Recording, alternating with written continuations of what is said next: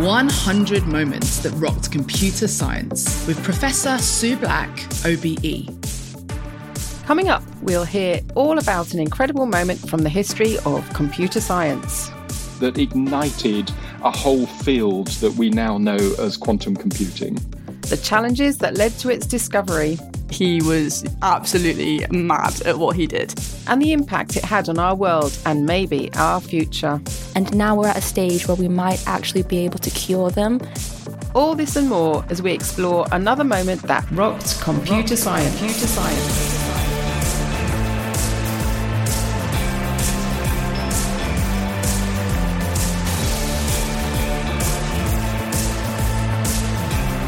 Moment number 7. Tom Ilube, CBE, on the birth of quantum computing.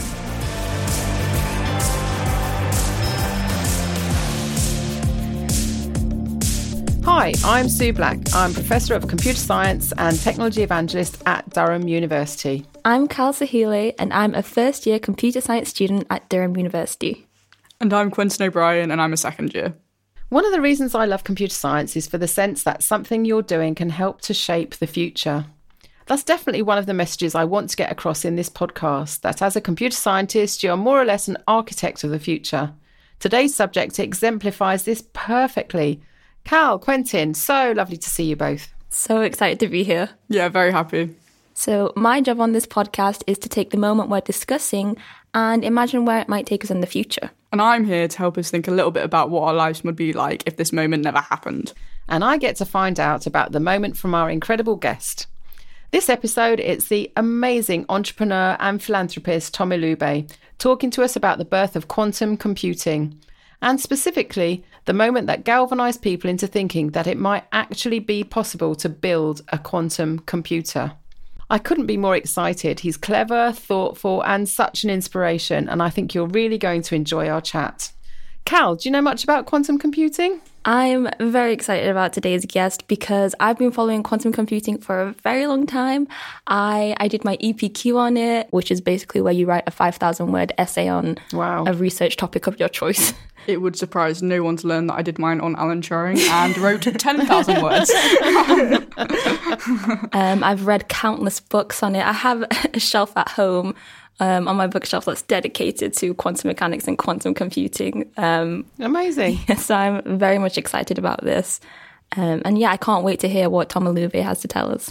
Great. How about you, Quentin? Well, I'm not quite as dedicated as Cal, but I am really interested in cybersecurity, and obviously there is quite a lot of overlap between quantum and cybersecurity at the minute, both how cybersecurity is sort of going to work and cryptography is going to work post-quantum computing, and also how much it's going to sort of ruin in terms of current cryptography at the minute, which, is very exciting to look forward to, and I'm very interested in it. Wonderful. Well, we'll hear from you both again at the end of the show. Definitely. Don't forget, you can email us with any questions about today's episode or computer science at Durham University using 100moments@durham.ac.uk. Or you can find us on Twitter, send us a nice tweet at 100momentscs. Yeah, make sure it's a nice one, right? Not a nasty one. I can't deal with any hate. Please be nice.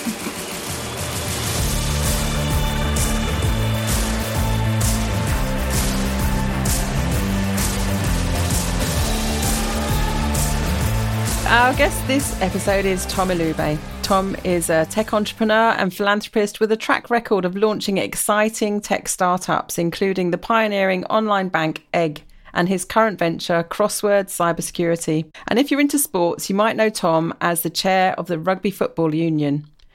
Tom is a physicist at heart, having studied physics at university, but he calls himself a startup guy and says his specialities are turning something vague into something real and exciting, which times perfectly with the moment he's here to talk about.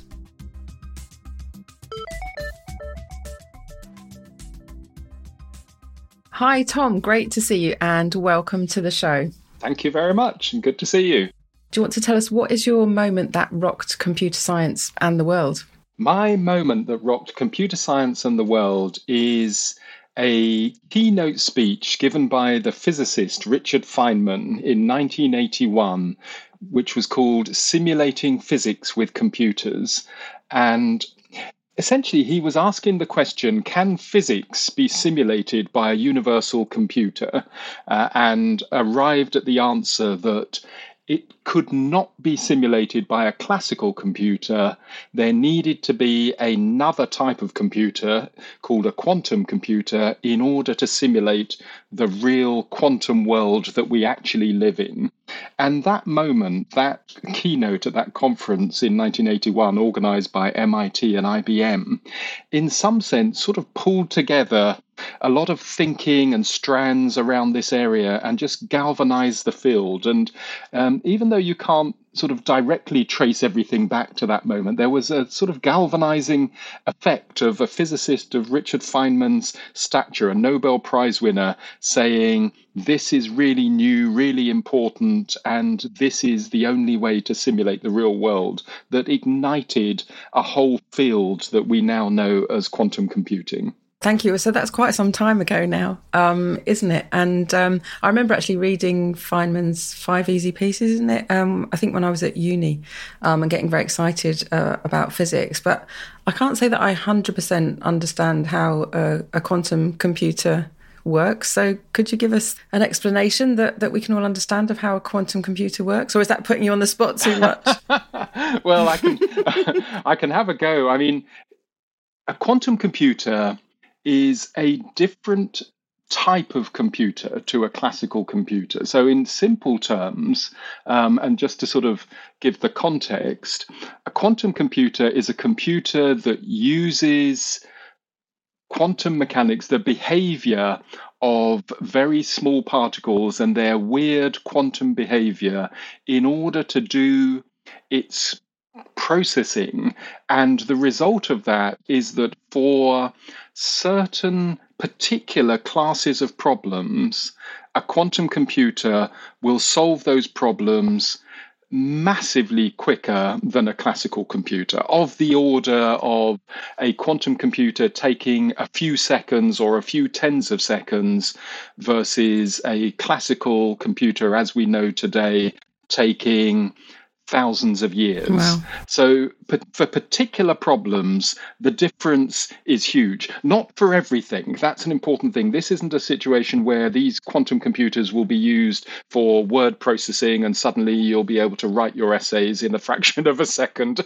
Unfortunately, wouldn't that be great? It won't work. It won't work like that. But for particular classes of problems, the speed up is absolutely amazing.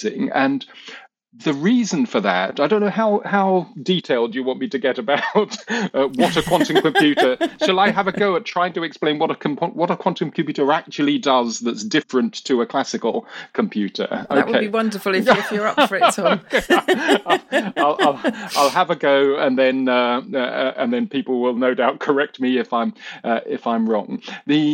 Nothing like putting our guests on the spot. Sorry, Tom. Go ahead. So a normal classical computer that we know and love today does its processing using bits, binary digits, ones and zeros. A quantum computer does its processing using quantum bits, which is shortened to qubits. And qubits can be 1 and 0. They can also be in this rather odd quantum state that's called superposition, quantum superposition. Now, some people in sort of popular literature and so forth will say, that means that it's in the state of being a 1 and 0 at the same time.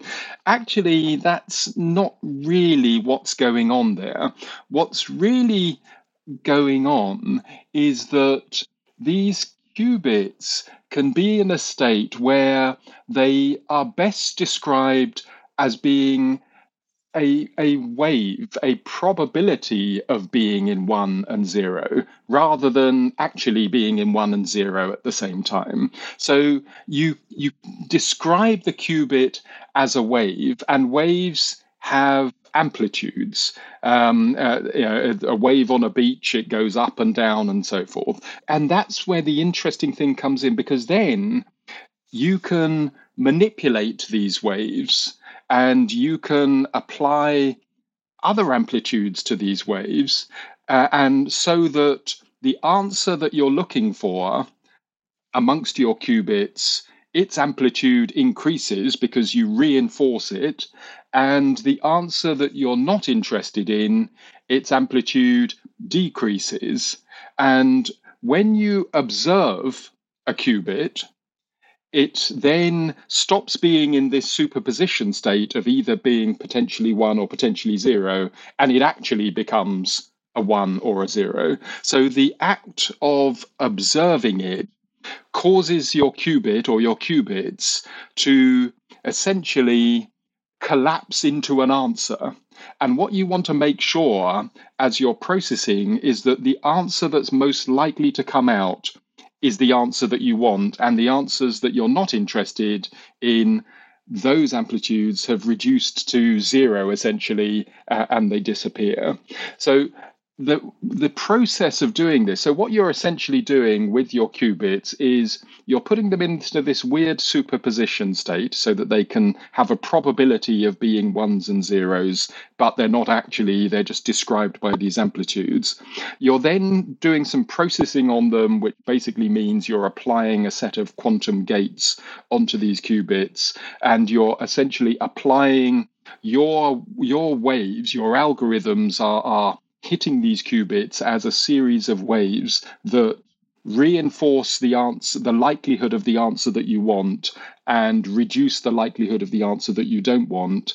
And then you observe it, and when you observe it, the answer that you want should miraculously appear, and with a certain high degree of probability, and that should then be the answer that you're looking for. So underneath the covers a bit, that's sort of what's going on there. I like the fact that there was a bit of a miracle at the end there.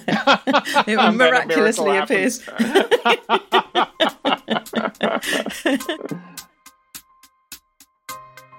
You're reminding me of the stuff that I read around physics a long time ago. So I guess probably by Richard Feynman. And so there was the experiment, wasn't there? Was it photons that are fired towards a screen, and then you couldn't tell if they were going to be a wave or a particle? So it sounds very, very close to that. Yes, the experiment was called the double slit experiment, where you are firing photons at these double slits, and then you're measuring what's happening on the other side. And if these photons were particles, then you should just see a sort of scatter of measurements on the screen on the other side. If the photons were waves, then as they went through the two slits, they would then interfere with each other, and you should see a wave-like pattern where some bits were darker and some bits were lighter, because the waves would sometimes cancel each other out and would sometimes reinforce each other. So that was interesting. You could then do this experiment and say, right, now we'll find out whether these things are particles or whether they're waves. And it turned out that they seemed to be both. They seemed to be both particles and waves, depending on what you were looking for and depending on what sort of behavior you were looking for. And that's where it became really sort of confusing. And people have been talking a lot about, well, what does that actually mean and what's actually going on underneath the covers? I think what was interesting about the quantum computing field and people like Feynman and others, Paul Benioff, David Deutsch, Feynman said that his speech, his keynote speech, was inspired by Ed Fredkin at Carnegie Mellon. So he was very happy to give credit to all the people that had inspired him. What was interesting is that they realized that you could use, even if you didn't completely understand sort of philosophically what this quantum behavior was, you could use it in order to create a class of computers that were extremely powerful in solving particular types of problems. Wonderful. Thank you. Well, so kind of on that point then, to the more practical point. So I don't think we actually have fully functioning quantum computers yet, do we? Because they're so hard to make. Is that right? And how far off are we now from like a proper quantum computer? Well, we're making pretty good progress, but the field is moving really, really fast. So, if you go back to 2009, at that stage we were at the first demonstrating the first universal programmable quantum computer with just 1 or 2 bits. You then go forward to 2017, and IBM at that point had a quantum computer with 50 qubits, so that's starting to get a little bit interesting. You go forwards a couple of more years to 2019, and Google were claiming quantum supremacy, which is where they were saying we have a quantum computer that can do something that a classical computer could never do or could never do in a sensible period of time. And there was some discussion about it. Was that actually the case? But come forward to 2020, 2021, groups in China have a 76 qubit quantum computer that is apparently doing calculations in 1 millisecond that would take a classical computer 30 trillion years to do. IBM just a few months ago in October 2021, so literally a few months ago, announced their next generation of quantum computer called an Eagle, which has 127 qubits. So now you're starting to get into really quite interesting territory. And IBM are saying that they are aiming to have a 1,000 qubit computer by 2023. And when you get to the level of a 1,000 qubit computer, you're really starting to solve interesting problems. But I think that the whole industry, the quantum computing industry, would accept that the stage that we're at now, someone described it as we're in the NISQ stage, the noisy intermediate scale quantum computer stage. So we've got these machines that are very interesting, but they're still quite noisy, quite error prone. They're huge physical machines. The engineering isn't great, but they are starting to do interesting things and starting to solve a few interesting problems here and there. But we'll probably be in this position for maybe, 3-5 years, but you won't have to go out that far. Whether it's 5 years or 10 years, you won't have to go out that far till you get to the point where we've got some really serious, quite large-scale quantum computers being put to work. Wow. Well, that's amazing. I didn't realise we were kind of getting that close, and I guess we won't be able to order one on Amazon anytime soon, but hopefully in my lifetime, right? Actually, the interesting thing is the approach. We've sort of gone a little bit back in time in that the way you and I and everyone listening can access a quantum computer today, literally today, because what the likes of Amazon, IBM, Google, Microsoft are doing is making quantum computers available over the cloud. IBM talk about quantum data centers and having a range of different quantum computers, 2 qubit, 5 qubit, 127 qubit, 50-something qubit quantum computers available over the cloud.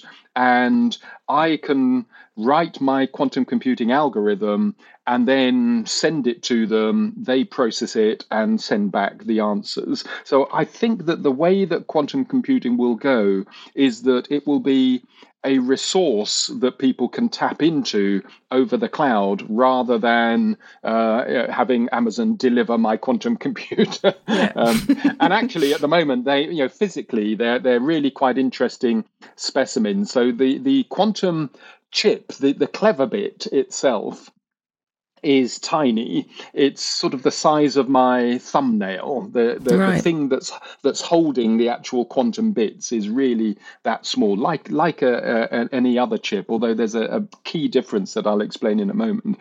But in order to hold these quantum bits, these qubits, in this weird superposition state, you have to completely isolate them from their environment. And the way that you do that is trying to get rid of any possible noise by cooling them down to near absolute zero and controlling it and so forth. So you have this huge structure, the size of a big sort of oil drum, in fact double that size, around this tiny little chip. And all of that is all about keeping it as cool and stable as possible. Wow. interesting thing is I heard a computer scientist say something about how quantum computers work differently to classical computers that I thought, that's an insight that I hadn't heard before. What he said was that with a classical computer, on your chip, you embed all these gates, your AND gate, your OR gate, your NOT gate, etc., etc. You have all of these gates that are doing the processing, and then you move your information and apply them to the gates, and your information goes through the gates and comes out with the answer. He said a quantum computer is almost precisely the opposite.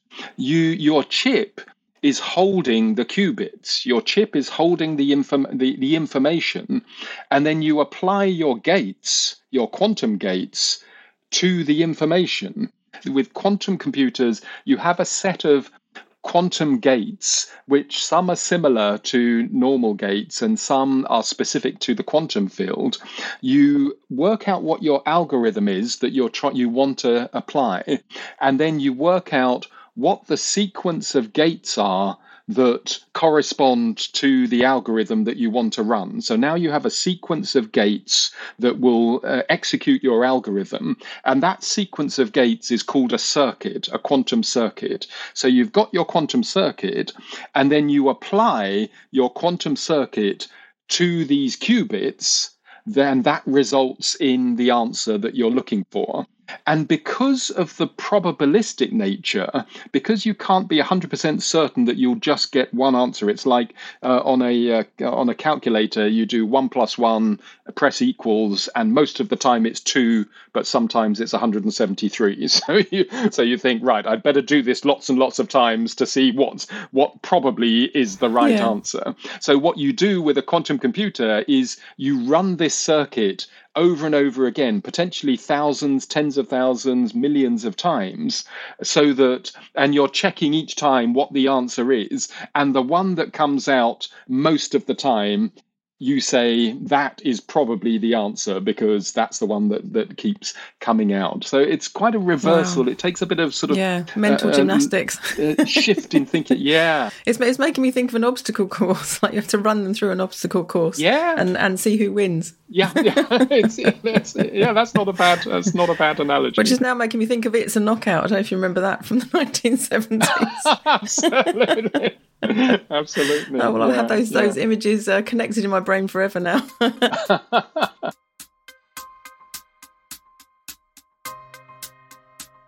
So what sort of things will quantum computers be good for that traditional computers aren't? Absolutely. So one of the other steps in the sort of history of quantum computing that really ignited the field was when a chap called Peter Shor, Professor Peter Shor, in 1994 worked out an algorithm, naturally enough called Shor's algorithm, that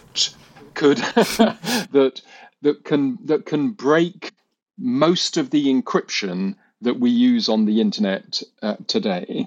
So, the basis for most of the encryption that we use to keep our information safe is to do with factoring very large prime numbers. Somebody says to you, here's a prime number 35, and you've got to work out what are the two prime factors that add up to the number 35. And you and I can do that easily. We can say, well, that's 5 and 7, and that's easy enough to do.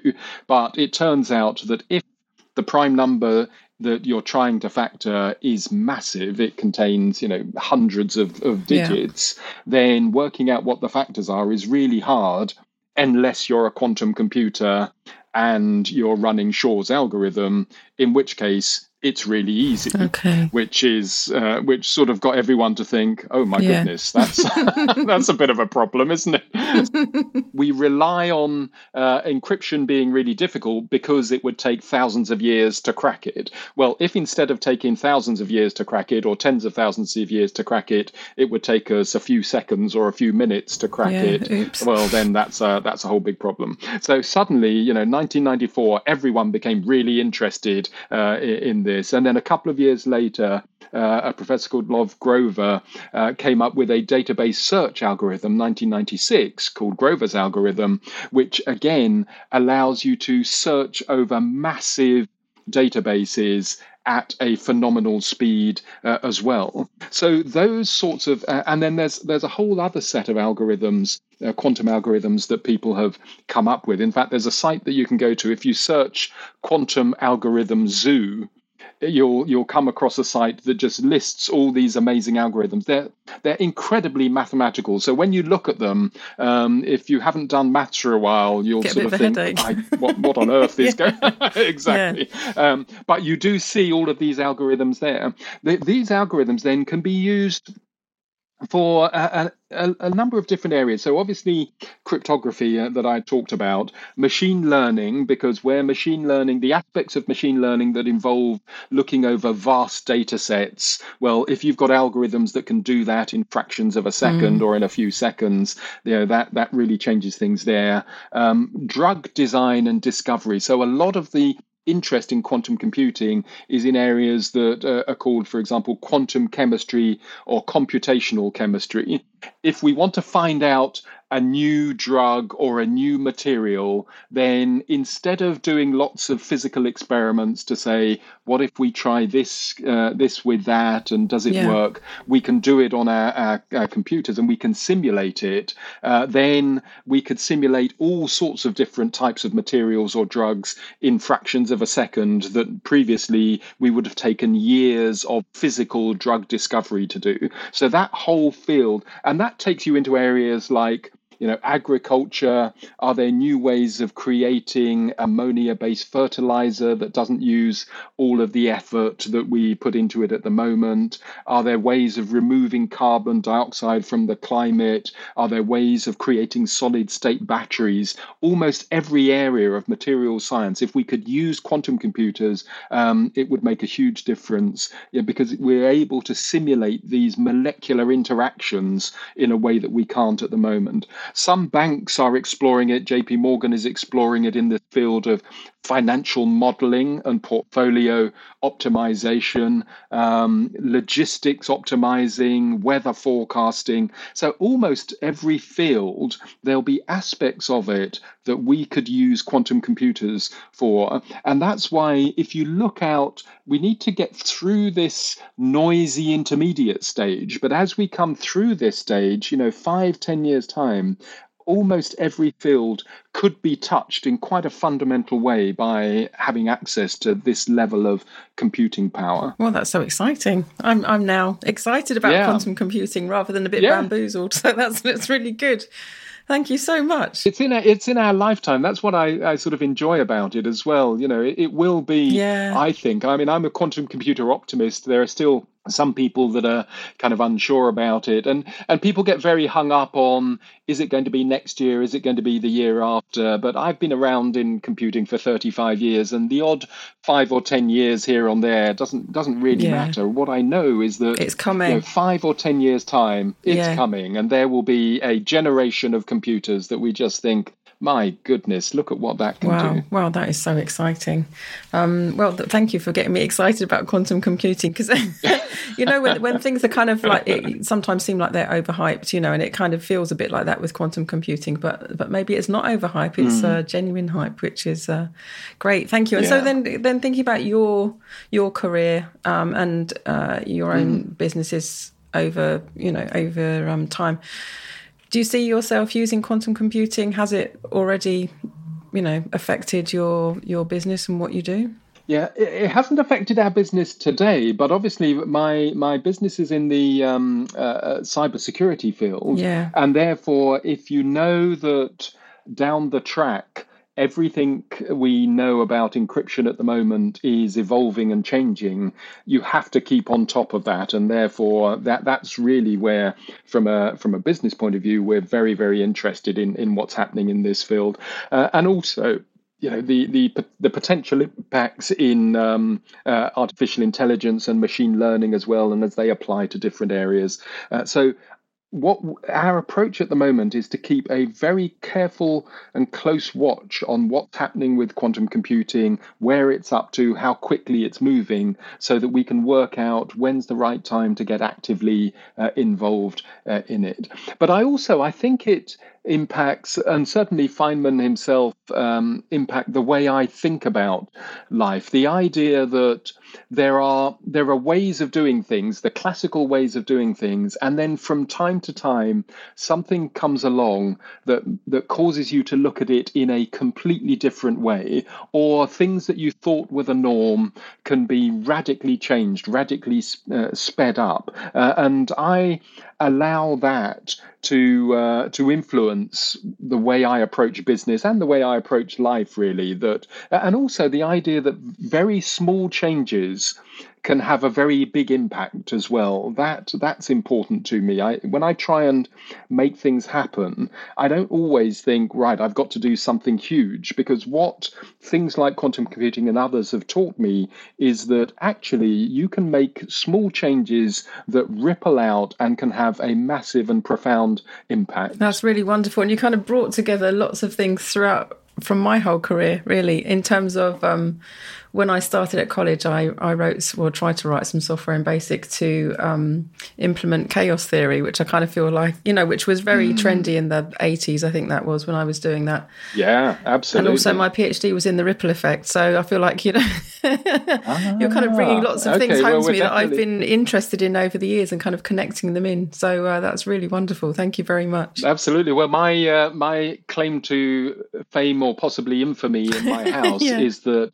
when we got married in 1993, and my wife said, "Okay, you can organise the honeymoon," I arranged for us to go to the Santa Fe Institute in New Mexico, because I was really into complexity theory and chaos theory at the time, and it turns out that wasn't the honeymoon she had in mind. But no, it was really big then. Yeah. Oh, that's really wonderful. And just kind of as a last kind of question, so we're thinking about people studying computer science, people that love computer science, and maybe particularly our students studying computer science. So what can they maybe take away from the sort of legacy and the work of Richard Feynman? Richard Feynman is my favourite physicist. I often ask people, who's your favourite physicist? And mostly they don't answer. Yeah. They sort of edge away from me. But Richard Feynman is one. And for me, it's because he was so curious. So I think you could take away that just allowing yourself to be really curious. How does that work? Tell me how that works, and sort of allowing yourself to go deeper and deeper. And so that's one aspect of him. The other is that he was also did a lot of different things. He played the bongos. He did safe cracking. He did computer science. He did theoretical physics. He traveled. He painted. And that idea that you don't have to do one thing. Someone was asking me the other day, they were saying, I've got these choices, should I do this or should I do that? And immediately my mind went to both. You should do both. You might do both at the same time. You might do both one after the other. But in this day and age, I would say to young computer scientists and people studying, just allow yourself to explore, be in a superposition, explore multiple things at the same time, allow them to interfere with each other, allow them to reinforce each other. I would take that from Feynman and from the field of quantum computing. That is an absolutely wonderful place to finish our interview with you today, Tom. It's been such an absolute kind of mind-bending, mind-altering, in a way, pleasure to chat to you today. Thank you very, very much, Tom. Thank you very much.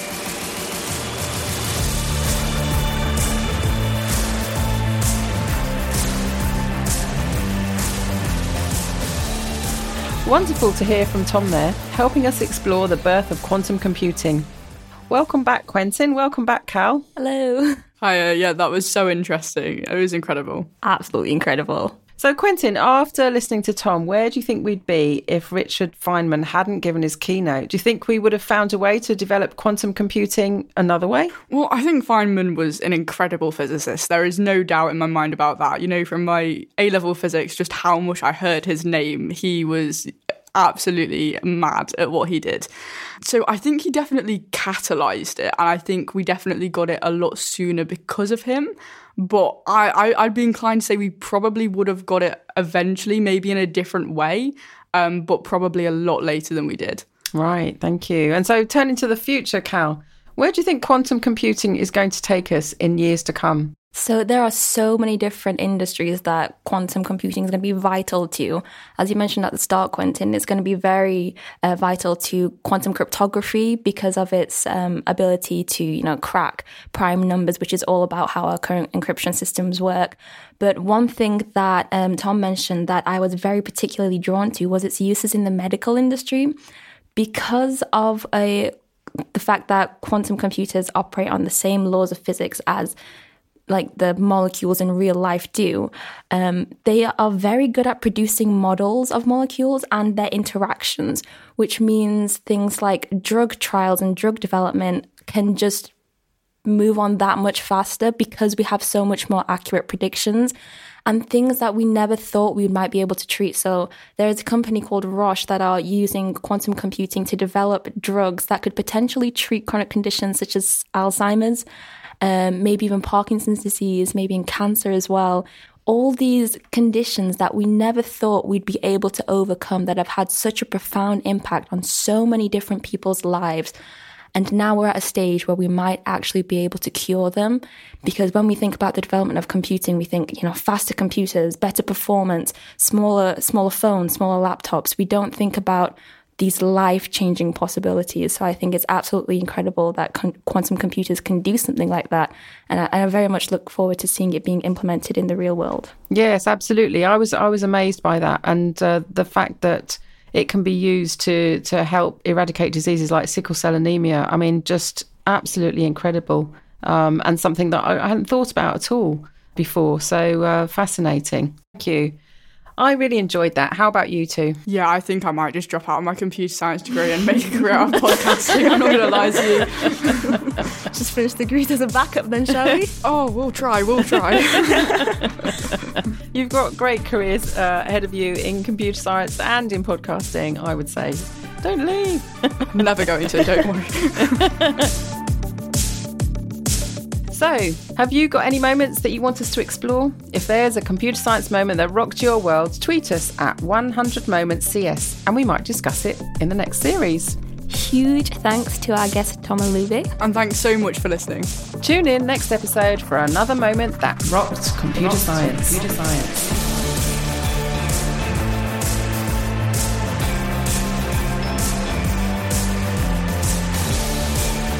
100 Moments That Rocked Computer Science was a Why Did the Chicken production for Durham University. It was presented by Professor Sue Black, OBE, and featured the voice of Anne-Marie Imafidon. Our student brains were Quentin O'Brien and Cal Sahili. The producer was Redzi Bernard, and the executive producer Dan Page. If you enjoyed the show, please do 3 nice things for us. Subscribe, leave a rating or review, and tell a friend.